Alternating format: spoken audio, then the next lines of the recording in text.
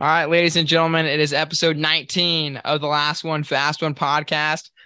We have a special guest. There's probably two ways you know him. You know him either from his swim career. He dominated up at Arizona State. He's a Pac-12 finalist. And he on Twitter, this guy's got 34,000 loyal ones following him. We're honored to have you on the podcast, Kyle. It's Kyle Sockwell. Thanks for having me, guys. Absolutely. I'm sure there's a few bots in there, but I think Elon's trying to clean it up. I don't really know what that guy's doing over there, but it's been interesting to watch so far. Gotcha. Are you gonna pay for your verified check mark, or is that gonna go? I don't know. I mean, so like that check was really weird. I just like woke up to 5 or 6 text messages from some of my friends, and like they were like congratulating me. I was like, on what? And then one of them was like something about like a blue check. And I went to Instagram like an idiot, as if like Instagram was just going to like float me one, because I had nothing going on there. And I was like, what's going on? And then I went on to Twitter and it was just there. I was like, all right, this is a thing now. And then now, I don't know. Now it's $8 a month. It's like not a lot of money, but I don't know. I'm not really into it. I think it's cool, like having a verified media personality in swimming. I think it helps, I don't know, make it seem more legit, but I don't know if I'm going to pay for it. For sure. Yeah. So before we get into the Twitter and kind of your following, how you got into that, let's talk a little bit about your swimming. So how'd you find swimming?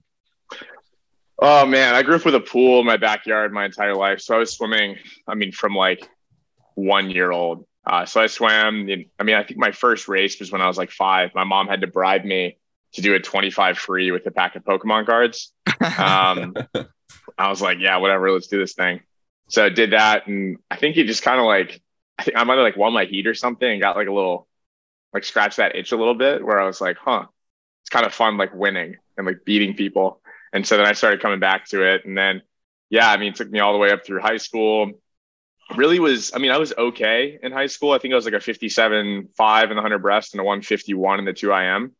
Went out to George Mason and then had a pretty good freshman year. Went 352 in the 4 IM, 150.0 in the 2 IM, and then like 202 in the 200 breast. And the cold just really wasn't for me. And I was like, had a pretty good year. I think I could probably reevaluate my weather decisions for my college career, and decided to go to like one of the hottest places on earth and went to Arizona State. Swam pretty well out there. I think I just kind of got stuck into swimming the same way I always had. And that's kind of like, we'll talk about it later, but where I'm at in swimming right now. Yeah. And I swam well. I went like 158 in the 100 breasts, scored some points at Pac-12s, and, most importantly, made some friendships that are going to last a really long time. For sure. What would you say like your highlight of your college swim career was, or like either it's a race or like a season or a meet? What do you think it was? Oh, that's a good question. Maggie McNeil just went 21.03 in the 50 free, by the way. Oh, she's moving. Are you watching it live or? Oh, it wouldn't be Kyle Sockwell if he didn't have swimming going at the same time. Come on. It's invite season, boys. That's tough. A lot of people would probably say, and it's fine if you think like, going to best time was the best time. It's a little doubling up there on the best times, is, the best part of your career. Mine was, we had this dual meet against Arizona at ASU, and Phelps swam in the breaks, and we had some pros out there training too. And so some pros were out there training and doing all these races in the breaks. And we walked around the university, and handed out flyers. And we were like, yo, come to the meet. Michael Phelps is going to swim. And we really had no idea how many people were going to show up. And I think I don't know where the picture is. I think it's somewhere on my Instagram, but the stands were completely full.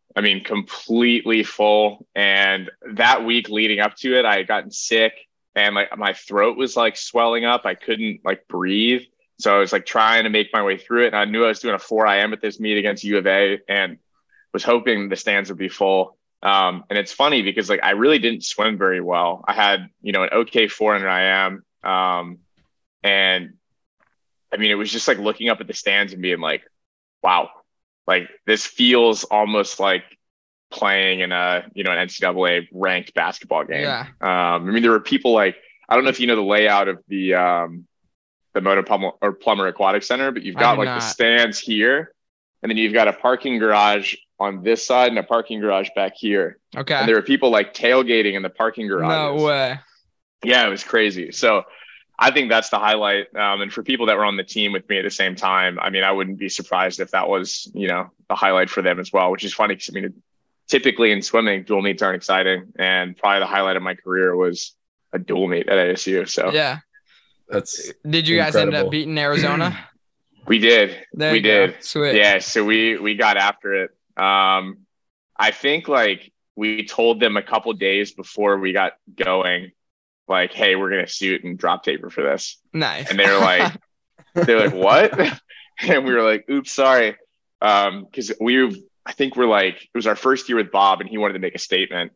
And yeah, I mean, it was a blast. I think we won maybe on like one of the last relays. Oh, no way. Cool. I forget when we had it won, but I mean, we won the opening relay, and I mean, the way that the dual meets are laid out, where you have like the 200 medley relay, and then you go right into the 1,000, like really sucks. But I mean, the place was rocking for that first 200. I think I can't remember if the women won or not, but when the men won that 200 freestyle relay, and it was a close race. Man, we were going ballistic. Like, it's still a really vivid memory. I remember like telling myself I needed to calm down. So like, all right, so post college you take a break from swimming. Are you still like keeping up with the media? Like, what's happening during that break? Yeah, so it's an interesting, like, timeline? I don't know, the timeline of me coming back into like swimming and getting into I guess like the media side of things is really strange. So you guys remember Vine? Okay. Yeah. So I was like out of nowhere. I mean, just started like making like funny videos on deck at ASU, and they like started to do really well. And so it's like, if you look at like where I'm at right now, and I still think I have a long way to go. If you followed me today and looked at like the stuff that I'm doing, you'd be like, oh, wow, he's been doing this from the beginning. Like he was a journalism major or, something like that. Right. Dude, no, I got my start on Vine. I was making. You're like Logan Paul, right? Or Big Paul, yeah, right? pretty much. I mean, I wish I was making Logan Paul coin. That dude's figured it out. But yeah, I mean, I started making like little 6.5 second videos, and from there started. Well, I guess when it was announced that Twitter was buying Vine, and then they were going to kind of like try and blend it into Twitter, I was like, oh man, like, I don't know, maybe this is an opportunity for me to like blend a different platform into, I mean, I had done like 5 to 10 million loops is what they called it on Vine. So I wasn't like huge, but I mean, it's decent. I mean, I wish those views were on YouTube, but we're working on it. But so, yeah, from there, I mean, it just kind of like, it was just a consistency thing. So I just started tweeting out funny shit, and that was like about it.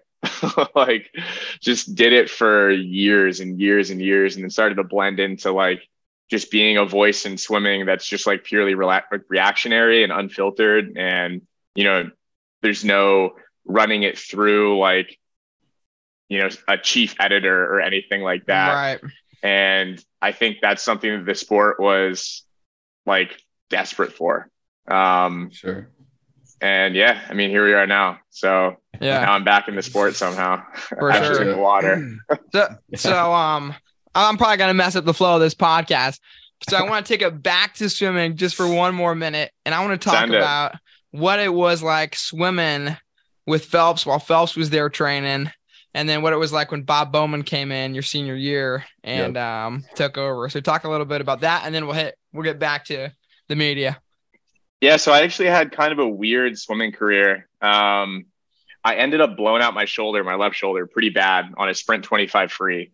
I love and hate telling this story because I remember being hurt in the moment because I actually did hurt myself. And we'll get a little graphic for a second. you know how like when you're underwater, you guys ever like do this thing? Yeah. Or like stomp your heel on the ground and it like clicks and you can hear it from like the other side of the pool. So like sound travel is really weird in water. And you can kind of like hear clicks and cracks a lot easier than in the air. Because it's pretty quiet down there outside of, you know, whatever's happening. And so I came up to break out for a 25 free and I break out with my left arm, which my left shoulder is blown out. And my shoulder kind of shot down and out and then like wrapped around and then came back in, all right within like an inch and a half of my ear. And so I heard like everything that happened in there and was like, that's not good. Like that's an issue. And I mean, with like Luke, or, you know, have you guys heard of like Luca Orlando and his situation? And I mean, he's had multiple shoulder dislocations. So it was a really similar instance, you know, when you're doing a breakout, I think his was on a pullout. You're in a really precarious situation for your shoulders. And so I did the same thing on that 25 free and it shot out and came back around and in. I don't know if Lucas came back in immediately. And I hope his recovery goes well because that dude's an electric swimmer. And yeah, so shoulder kind of blew out and then I was out of the water for a little while and then had just come back in and then heard that we were going to have a coaching change. And I think all the way up until the moment that Bob walked out, we thought it was going to be a former assistant coach at USC. And then we were at like an alumni meeting when they did like this big announcement. And I didn't know it was Bob until he literally walked out there. And so I had never seen Bob on deck or anything like that because he was coaching Michael and I was like doing junior national meets at the time. So he really wasn't coaching any like junior level people. So that was my first time seeing like the guy, and I grew up in the Phelps era, man. I was like in it. So I was like, whoa, that's the guy that made that fish guy. Cool. And I was like, oh, wait, he's going to be my coach now. And so then I was like, that's cool. And then I was like, ooh, I wonder what that's going to be like. And so, I mean, there was a transitional period where Bob had to kind of learn because we were a rebuilding program at the time. And I mean, he had to learn to work with people that were still trying to figure out how to be great. I mean, our entire team was good. We had some great guys on the team. I was definitely teetering between like good and great. And I kind of ended my career in that spot, which is probably why I'm like trying to scratch the itch and come back and do 100 breaststroke.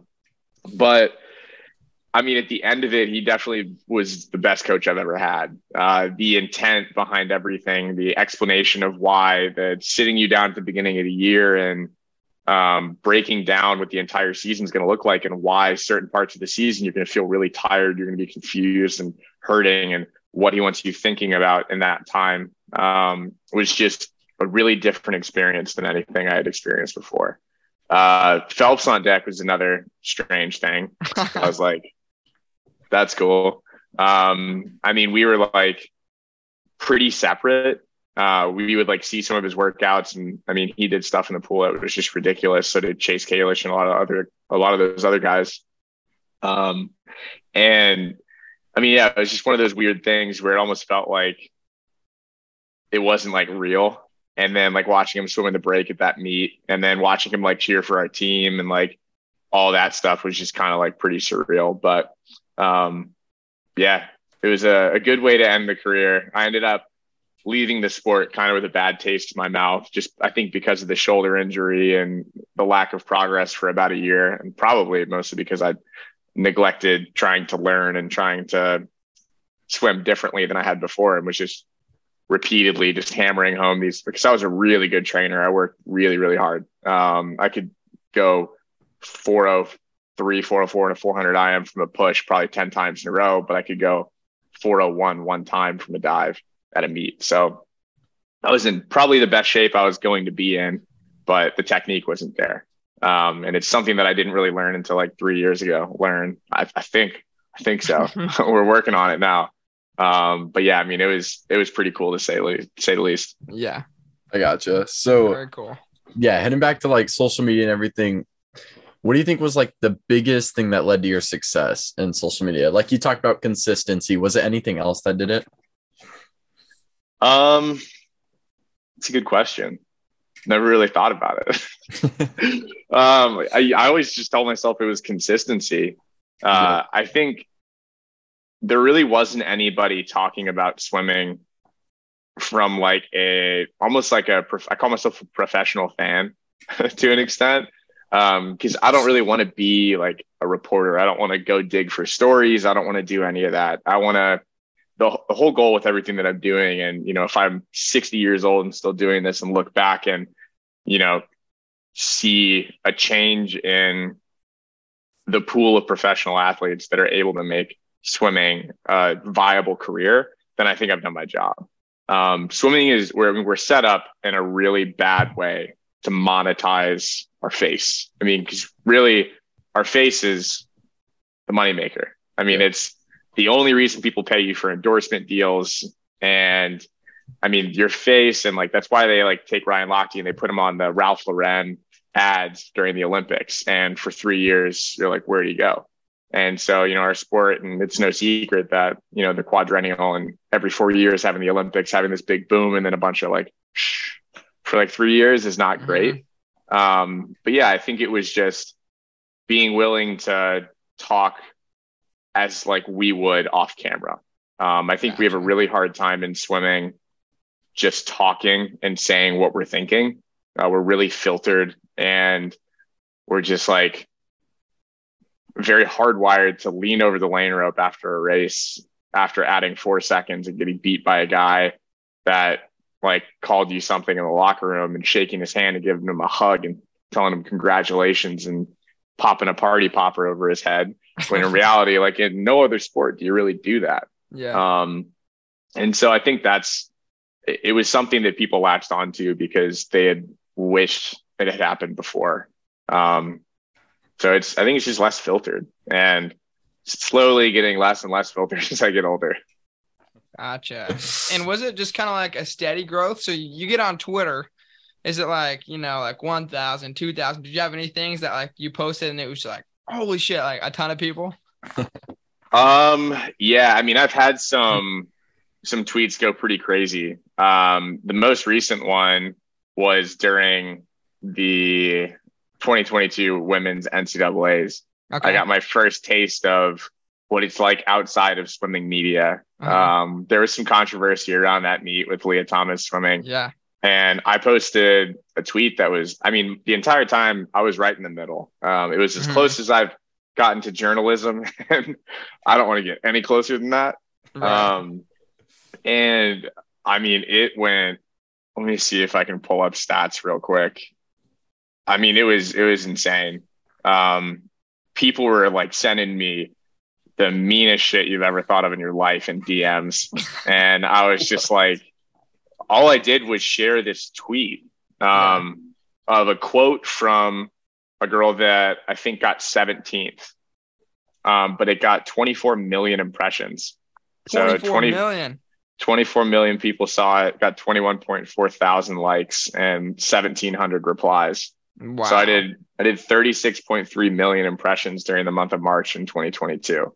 Wow. And so that was kind of like a wake up call to an extent, where I was like, before that, I mean, the growth was slow enough for a while where that, like, it always felt like I was talking to my friends. Because I reply to a ton of people. I favorite a ton of stuff, and I try to like make it feel like, you're in the room with me. That's the goal. And I mean, for a while it got up to like 20 to 21,000. It was a really slow build, and it sat there for a long time and didn't grow. And then all of a sudden, like 2 years ago, I would say, it just took off. And I started growing like 400 to 500 a month, and then had a couple months where I put on like 1,500 to 1,700. And I think it was just kind of a culmination of the consistency and the development of my voice and development of who I am and how I talk. People started to resonate with it. And then also, starting to figure out what people wanted to hear. A lot of people look at social and media and they're like, no, like you should never adapt what you really feel like. And I'm like, that's stupid. Like, if your goal going into it is to only talk like you, I mean, does anyone go into a job and only do the things that they want to do and only say the things that they want to say? No, I mean, you have goals, you have intentions. And if you want to filter the way that you're talking about one thing to reach that goal and not like cause other problems at the same time, then absolutely I'm going to do that. And I think it was just a culmination of like just growth, personal growth, growth in being able to talk to people, interact with people, and, learn what people like and what they don't like, to be like the place that people go for like a really raw reaction, a place to go interact with the most important content that's happening in swimming. I gotcha. Yeah. So now we're going to move into chasing trials. All right. Oh boy. Let's hear about it. I absolutely love this bit. All right. I'm a huge fan personally. I watched like 4 of the videos today after Paul let me know. So when do you think like you started getting back in the water to train for it? So I hinted at it earlier. My exit from the sport was not clean. I didn't want anything to do with swimming for about, I want to say like close to 12, 13 months. I just started lifting really heavy, and got like, my body type is that if I like walk by a squat rack and there's more than 135 on it, my legs like get bigger, just like seeing it, or like by association. And so I got really big. Like I think at my heaviest, I was like 218. In college, I was 163 when I was like really swimming well. So I put on like 50 pounds of pretty much just raw muscle, a little bit of cushion too. And was just like, I was a different person. I mean, when you put on 50 pounds and distribute it throughout, I mean, my traps were huge. My back was giant. I was a 400 IMer. My legs were massive. And I was squatting like 495 and deadlifting, I think, over 500. I still couldn't bench. Yeah. I was squatting real heavy.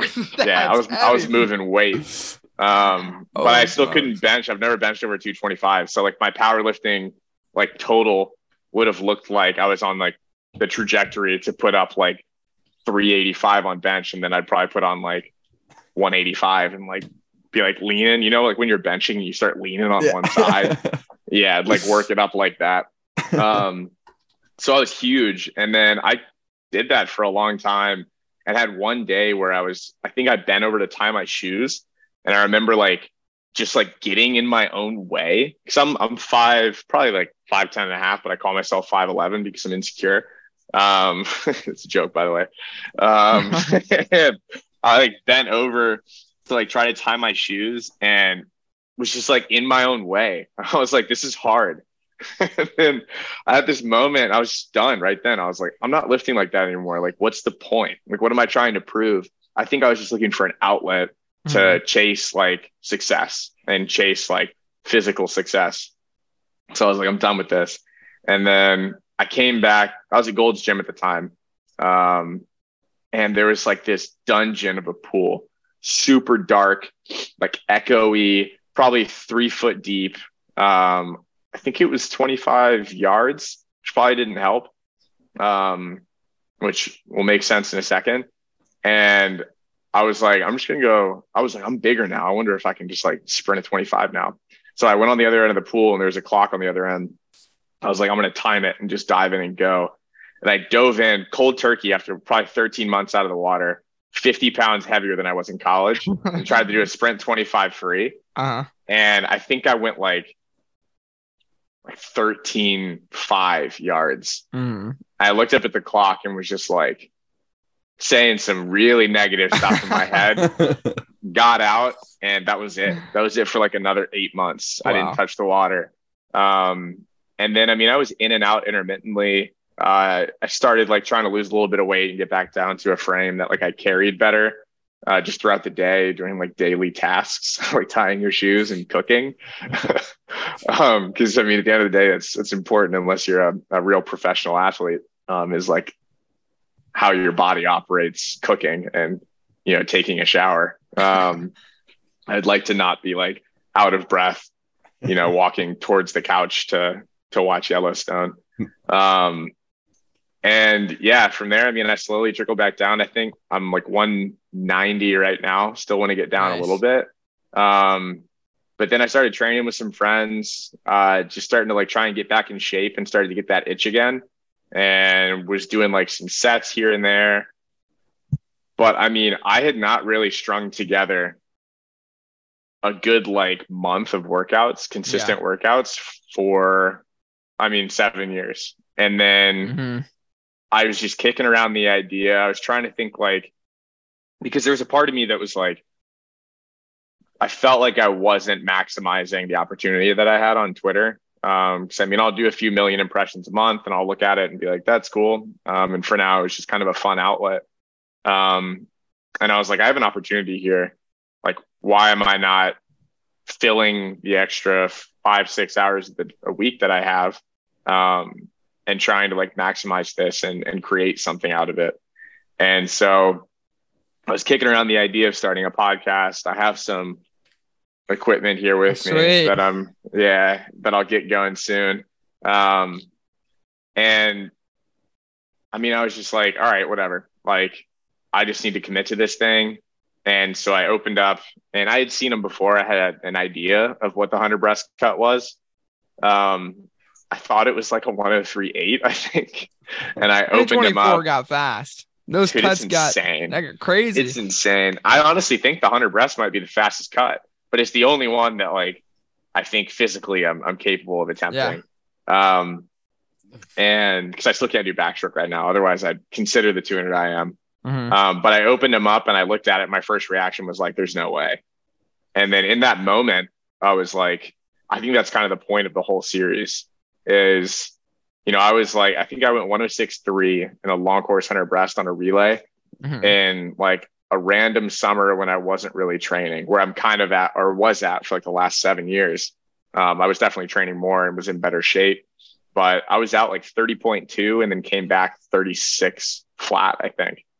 And I was like, that's the whole point of this series is, you know, a crazy goal, 2 years of training and a ton of content coming out in the swimming world where, you know, I mean, I train with Josh Pernot a good amount, and he's definitely pretty hard on my technique and a lot faster than me, which is not shocking. But like combining a lot of those minds and thoughts into a content series that hopefully grows into something that, you know, has like financial backing at some point, and I can go out and train like in Indiana, I can go train in Arizona, I can train in Texas, I can go all over the place and just kind of pool all this feedback together. And then, you know, I was talking to Josh like the other day about it actually in the hot tub. And I was like, dude, I think the worst case scenario for this entire thing is I end up going the most exciting 107 long course 100 breaststroke of all time. And that's how the series ends. And I'm like, if that's worst case scenario, then the series is a success no matter what. Yeah. And so it was just this culmination of like leaving the sport in a really bad way. It wasn't like, if I don't make Olympic trials, then my life as a swimmer is a failure. It was, if I don't leave the sport with a good taste in my mouth and take it into my 50s, 60s and keep swimming, and then, you know, be comfortable introducing my kids to the sport that I hated for 6 years, then I think that's where the failure would lie. And so just sat like literally right here with this microphone and my iPhone, talked to the camera for 6 minutes, opened my YouTube channel, which had 30 subscribers at the time, and was like looking at the video that was ready to be published. And I was like having second thoughts. And then something in my brain just said, click publish. And I just clicked it. And then I just saw red and just opened Twitter, dropped it in there. And I was like, there we go. Insane goal.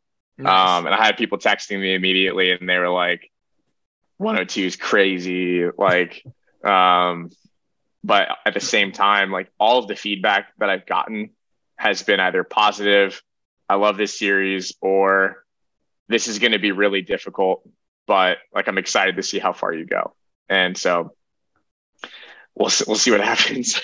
Yeah. Why not? Right. You got nothing to lose. I'm super excited to watch this. I'll be following along. All right. I love it. So you just swam your first meet. I did. Yeah. Let's hear about it. Yeah. I mean, so we talked, I think before the show, about where I was at before that meet. I posted that video like I just mentioned, and I have vacation coming up in like 3 days. And so I posted that, and I had been training like a decent amount, nothing really that consistent, but I went on vacation and I trained like 4 out of 7 days, got one long course workout in that was like a serious kick in the mouth. I went like a fast 50 breaststroke and then turned and like found the clock and then like looked between the fog of my goggles to try and find it.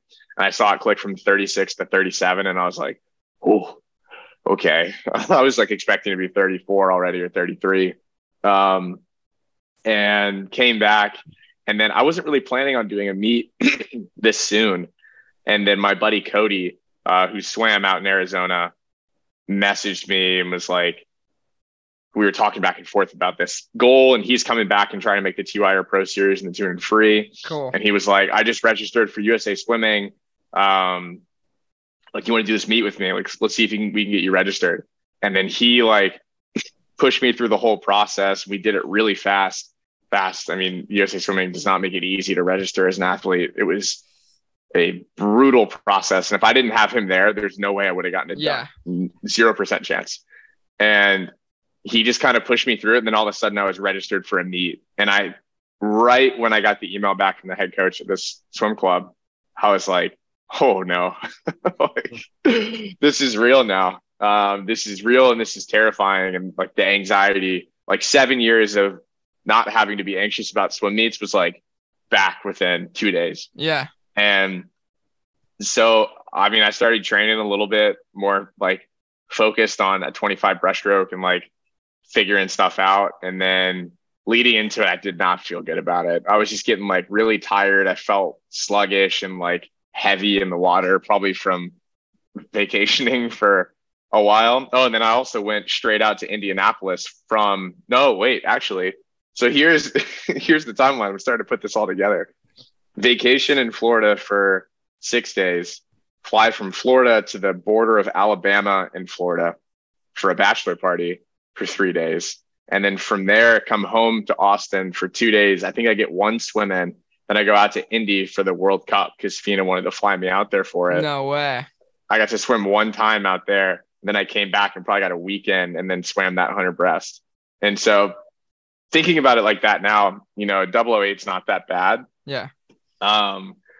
But I just like everything felt wrong and weird. Yeah. It also was just freezing out there. I tried to time my run up to behind the blocks like perfectly so that I would like be in the pool and then run over there and then just go off the blocks. I did it terribly. The last heat of the 200 free before me, I was going to go over right when they started it. And so they started a run over there, and there was like a really young kid in the heat. I love that. But the 200 free took a while, and I was standing there like, oh no. And so I was just getting really, really, really cold. And then I got up on the blocks and just kind of blacked out. Yeah. The race was not clean.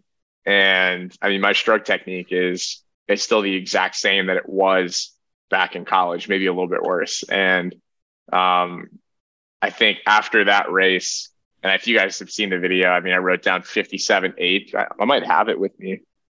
No, whatever. But 57.8. And then like on the third 25 of that race, I remember thinking like, oh man, like, I think I'm going to go 59, as if like that was bad in my head. And then so I'm finishing that last 25 and I turn and I look up and I see 1008. And I was like, my first thought was, oh, that can't be for me. And I started like trying to look for another time on the board. And then I was like, wow. All right, reality check. And I mean, it is what it is. I got to go a lot faster, but I mean, technically I already went faster than 102.19. It was just in a different pool. There we go. Sweet. So, I just lost my train of thought. So talk a little bit about like how you're training now. So I know you had all those events, and like the bachelor party in Florida, but what do you foresee your training schedule to be like from this point on? Yeah. So I'm kind of approaching it in different phases. Right now it's getting back into shape, which I mean, that is as raw of a phrase as it is. I mean, swimmers have their idea of shape, right? I'm talking about the guy that is trying to stay in shape I'm getting back to that shape, because I'm definitely not. I mean, I'm not in great shape right now. I got out of shape for a while, and was like 195 pounds, not good weight. If you want to be 195 pounds and walk around with that, that's totally fine. I'm not saying everybody needs to be 5% body fat or lower. But if I'm going to go 102.19, 100 breaststroke, then I have some things that I need to do, because this is my vehicle to get there. And so right now I'm trying to shave down, probably get to like 178 or so. So drop 12 pounds and do it in the right way, and pair that with cardio and learning how to eat better. It's in college, I ate so bad, it's not even funny. I mean, I did just about everything wrong in college. And I think that might be like a small piece of why I'm doing this, is like to prove to my younger self that like that wasn't as fast as I could have gone. I could have gone faster, you idiot. And so pairing that like better eating, better hydration with some cardio and learning how to swim better at the same time is kind of the first stage. And then once I get through that, then we're going to go into like some serious swimming training, where I'm going to go through a technique overhaul, which I'm already kind of going through. I forget, let me pull up what Prino texted me. It was pretty funny. We texted for like a whole day about, after he saw that I went 008, he was like, oh Lord. Let me see what it is. Oh, he goes, you got to fundamentally change the way you swim breaststroke, fam. And then the handshake emoji. And I was like, yeah, you're right. And then he said, needs more body, looks like all arms. And then he sent me a huge paragraph, which I might be saving for a Chasing Trials episode in the future. But I mean, he's right now. And my arms were like concrete on that last 25. And somebody actually replied and was like, you know what? Like, you said you felt like you had a grand piano on your back on that last 25. And that last 25, you had the best technique of your entire 100 breaststroke. And it's probably because your body was like, arms are gone, use your body. When in reality, I should have started using my body up front so that my arms wouldn't have left in the first place. And so it's just thinking like that and watching a ton of race video. Like I have Anton Chupkov's 200 breaststroke where he went 206.80. My bookmarks on Google Chrome, it's just like 70 breaststroke videos. Like Rebecca Sony breaststroke kicking against a wall with the race club, various Adam Peaty videos, even though I think he's just an anomaly. Chupkov, Zach's Double D Cook. And I mean, it's funny because when you think about what someone trying to go 100 and 100 breaststroke, what you think they would do is they would just start studying the 100 breaststroke. I haven't done that at all. I mean, I've looked at PD a little bit, but I'm just like, that's not me. I can't do that. And that's fair. I mean, it's just self-awareness. Yeah. I've been studying the 200 because these guys are going 101.5 going out in the 200. So I need to see what the hell the disconnect is between me sprinting a 1:00.8 short course yards and these guys going 1:01.5 in a long course 100 breaststroke and then doing another 100 after it. Like their 1:01.5 is probably at like 155 heart rate. And then that second 100, they're coming up to like 180. And then that's where they really get into the pain cave. And I'm like, all right, if that's happening, I need to just watch this first 100 1,000 times and figure out how I can go out that first 50 like they're doing a 200, maybe a little bit harder for me because I'm not world class, and then sprint a second 50 one time and go 102.18 and then just be like, we're good. So yeah, I mean, it's a lot of video review. It's a lot of looking at, the way that people catch in breaststroke and the way that their feet move and then just micro goals, man. You gotta give yourself stepping stones. Otherwise, if I dive in long course and go like 112, things are going to be really tough mentally. Yeah. Sure. I mean, hey, you got the goal set up and you've got a game plan. I like where it's going. I'm really excited to watch it. Yeah. I mean, it was kind of like in that last episode, towards the end of it, I got like a little bit raw. And I was like, the only way that this is a failure is if I bail in the middle of 2023. And like, obviously if I get injured or, something happens and I have to stop, then that's one thing. But if I bail because I'm not going as fast as I thought I would, then it's a failure. And I'm putting that message out there to everybody that if you don't reach this goal that you set, then you failed. And I think swimmers are really, really bad about that. We set these extremely lofty goals, which is a good thing. We write them down. They feel really concrete. We do all the splits and we're like, all right, this is how I can get there. And then if we don't, it's the end of the world. And in reality, we just dropped 4 seconds in a 400 and just missed our ridiculous world record goal by 20. And it's really hard mentally. And that's where a lot of swimmers, I think, get caught up is we have all these expectations because the only way that you can be seen as successful really in our sport is the ultimate goals are an Olympic gold medal and a world record. Right. So I was talking to Josh about it yesterday, actually. And he was like, the difference between making an Olympic team and not making an Olympic team right now for professional swimmers is like tens of thousands of dollars and $0, which is like the main ethos of why I'm doing what I'm doing is the ecosystem of professional swimming in the way that it's set up right now to where if you get third in the 200 breaststroke at Olympic trials, you're making $0. But if the person that gets second is making 50 and the person above them is making 100, like that's just not healthy. You need to have an entire A final and even down to a B final of monetizable athletes to be able to start to build an ecosystem of people that can pursue swimming full time. Because I remember like Tyler Clary was working a second job when he was trying to make the Olympics. There's nothing wrong with that. I think it's awesome. But at the same time, if he could have pursued it full time, would he have done better? And so we got a long way to go. People have tried to make money in swimming for a long time. And I think another like small reason about why I'm doing this 100 breaststroke is, I tweeted first swim meet in 7 years.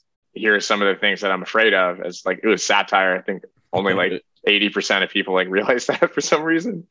People were like, you're not going to break a world record, so don't worry about that. I was like, yeah, I know. I'm trying to make Olympic trials and I might not even make the Olympic trials cut short course right now. But if I go 107 in the 100 breaststroke and 100,000 people watch it, like the issue isn't the sport. People are interested and people are ready to be engaged with it. The issue is how we deliver that sport and the stories to the fans and how we build stories around it and build personalities and, get the cap and goggles off of athletes and let them sit down and talk to people about, I don't know, their favorite pasta, like their favorite restaurant, space, just like random shit because swimming and I love nerding out about swimming. Mm-hmm. I could do it all day. And I have friends that I do that with. But the casual fan, I mean, I compare it a lot to MMA because I work pretty closely to the UFC and in that space, and a couple really high profile athletes that make 15x the amount they make from the UFC outside of the UFC. And I mean, it's set up pretty well because their face is everywhere. It's on graphics, their tattoos are everywhere. So they're easy to recognize and easy to throw in a TV commercial or, hold a product on Instagram.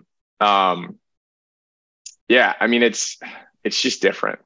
I mean, the story, the way that they deliver it, the way that they hype up these matchups. And I mean, I don't know that it's 1-to-1. Well, I know that it's not 1-to-1, but I also know that there are levels that we are behind them that we shouldn't be. And I mean, talking to Fina and Indy, it sounded promising with some of the new staff that they have over there. And the fact that they flew me out there, not to like sound like conceited, but for them to notice what's going on and say, we want to spend money to fly you out here for 5 days solo with no intention, don't want you to work, don't want you to do anything. We just want you to watch the meet. Gives me a little bit of hope for where the future of like the World Cup and FINA is going. So yeah. We got a lot of work to do to make the sport exciting, but the fact that you guys are starting a podcast means that we're in the right spot. Yeah. Yeah, it's interesting you bring that up because we had Justin Ress on a couple episodes ago, and he was saying the exact same thing about how do we make the sport exciting. And he talked about how the sport, it's too much pressure on the athletes when the only time they can make money is like the Olympics or Olympic trials. So his whole thing was all kind of about the ISL and how to make swimming a more exciting league, like a football league is and a basketball. So you guys were literally like exact same points right there. Yeah. And I mean, Josh had the same thoughts. I talked to Ryan Murphy and Will Lacone at the Indy World Cup, and we talked about the same thing. And, we've got a lot of guys that are on the end of their swimming career. And another thing that like really sucks in the sport is when you're done swimming, you're done swimming. 99% of professional swimmers, when they quit swimming, quit is a really harsh word, when they retire, they have to go find work outside of the sport. No one can stay in it because there's so many limited, or the pool of jobs is so small. You have Rowdy Gaines, who does a great job. You have a couple other commentators. I do a little bit of commentary, but I mean, most of the commentators on like these live streams and stuff are just local guys that they just throw in there. Dude, if they could just have me pull this over and watch the live stream and talk, like, dude, I'm watching the meet anyway.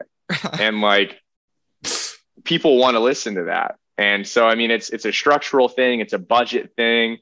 There's 1,000 layers to it. But I mean, I've got a lot of stuff planned, and hopefully it works out to start to help fuel the middle class of swimming, if you will. I mean, I don't think I'm going to be able to fund a Caleb Dressel at any point in my career. And I think putting pressure on Speedo to pay him more money is maybe the role that I play eventually. But a lot of swimmers are thinking it. We just need to start putting the pieces together and figure out how to make, the guy that B finals, excuse me, the guy that semifinals at Olympic trials and misses an A final makes money somehow. Yeah. Sounds like a terrifying thing. But he also needs to do it 4 times. He can't do it once a year. Right. Yeah, for sure. I completely agree with it. Yeah. Like he was saying, Justin Rest had literally similar ideas. And Paul, we might have to like fix up our fun questions because he was rambling off some good ones. For sure. So we'll wrap it up. We don't want to take too much of your time. We know, you got a swim meet to watch right now. Yeah, I think, Maggie McNeil's back breast. Maggie McNeil's about to go if you want to do some live reaction here. Well, let's do it. Let's send it. She's about to do 100 fly. So we've got 50 more of breaststroke.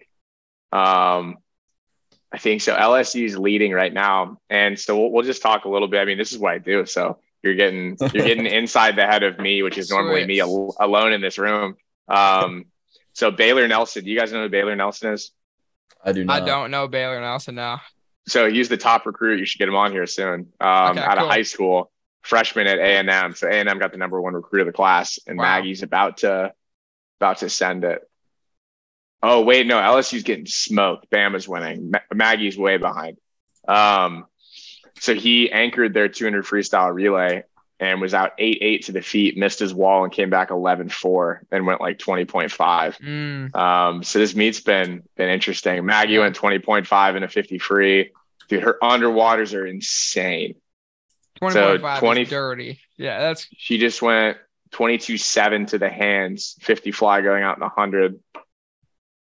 So 22.71. Yeah, I mean, normally this is like if you listen to it in here. Yeah. This is how it sounds when I'm live tweeting. So when you see all those exclamation points and those, for some reason, the cold face emoji, this is what it sounds like. It's all in my head. She is 22.71. Let's see what she finishes at here. 26.39. So she was 49.1.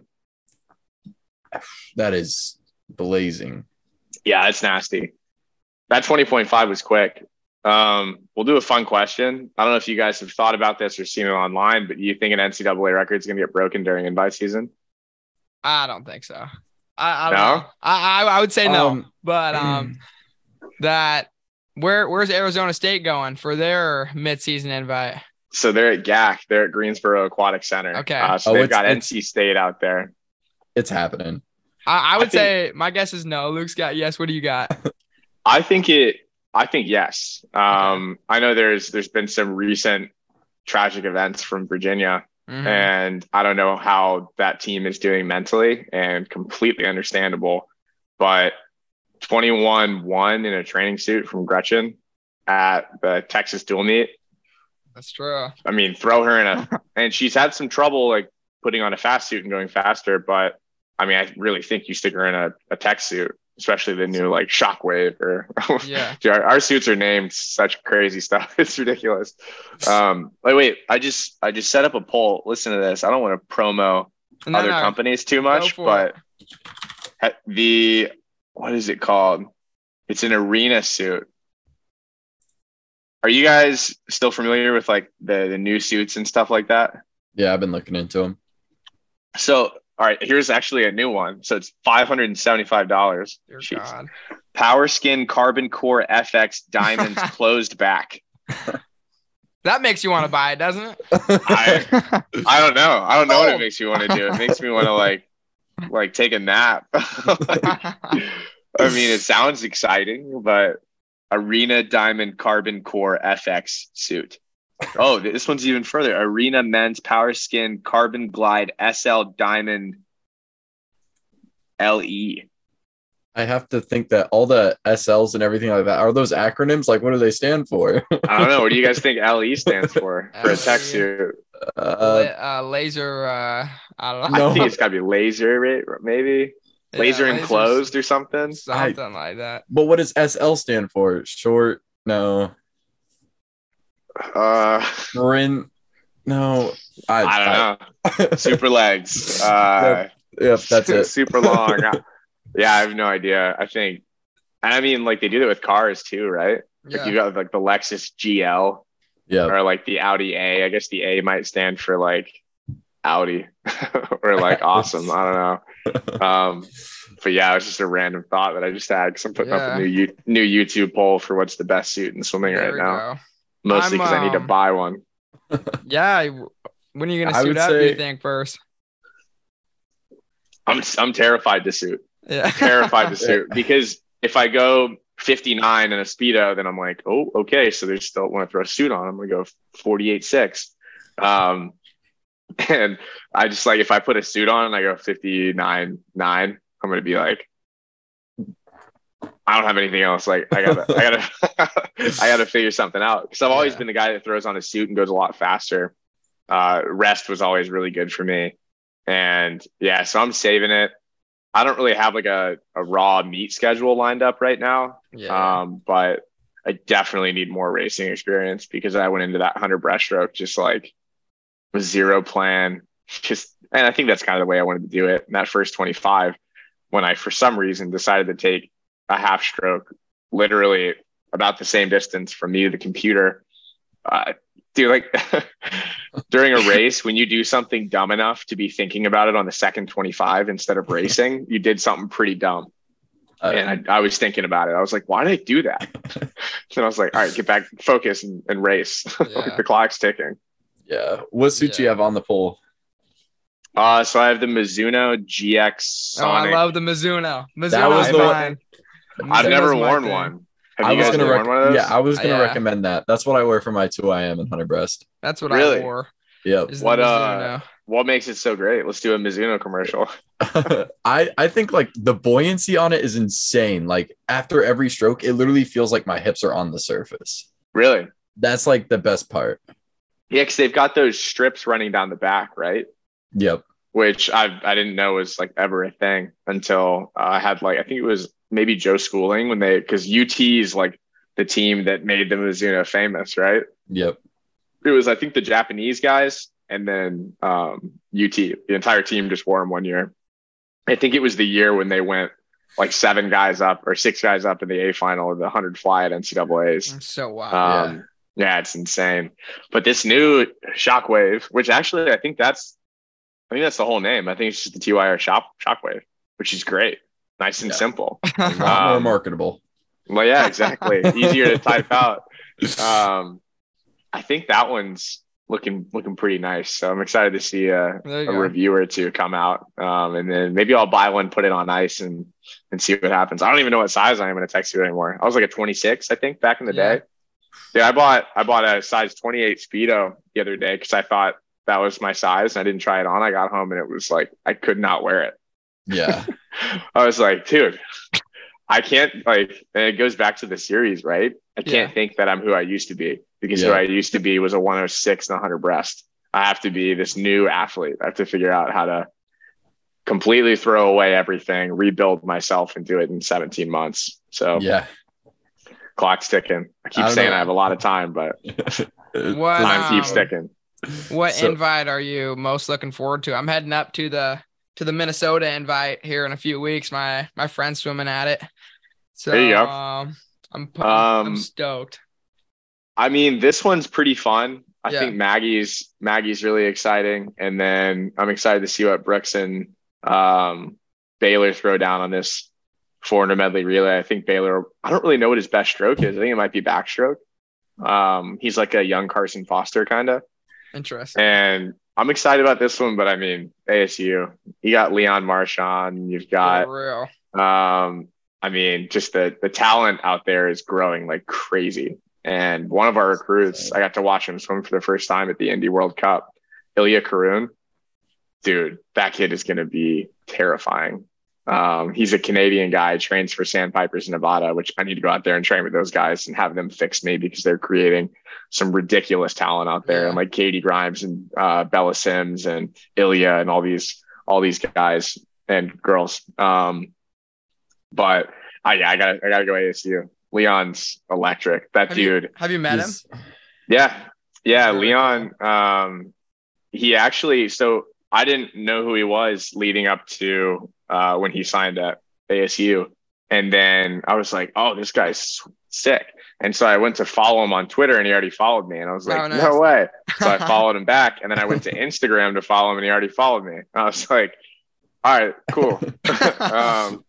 So yeah, I've talked to him, I think like once. I haven't been out to ASU in a minute, but I'm going out for the alumni meet out there. And I'll be doing a 50 free, maybe a 50 breast. We'll see what happens. So that's in February. And then I'm hopefully going to shoot some content with the coaches out there, record a couple podcasts and get some content. So that should be interesting. Cool. Yeah, I love to hear it. Fun episode to watch.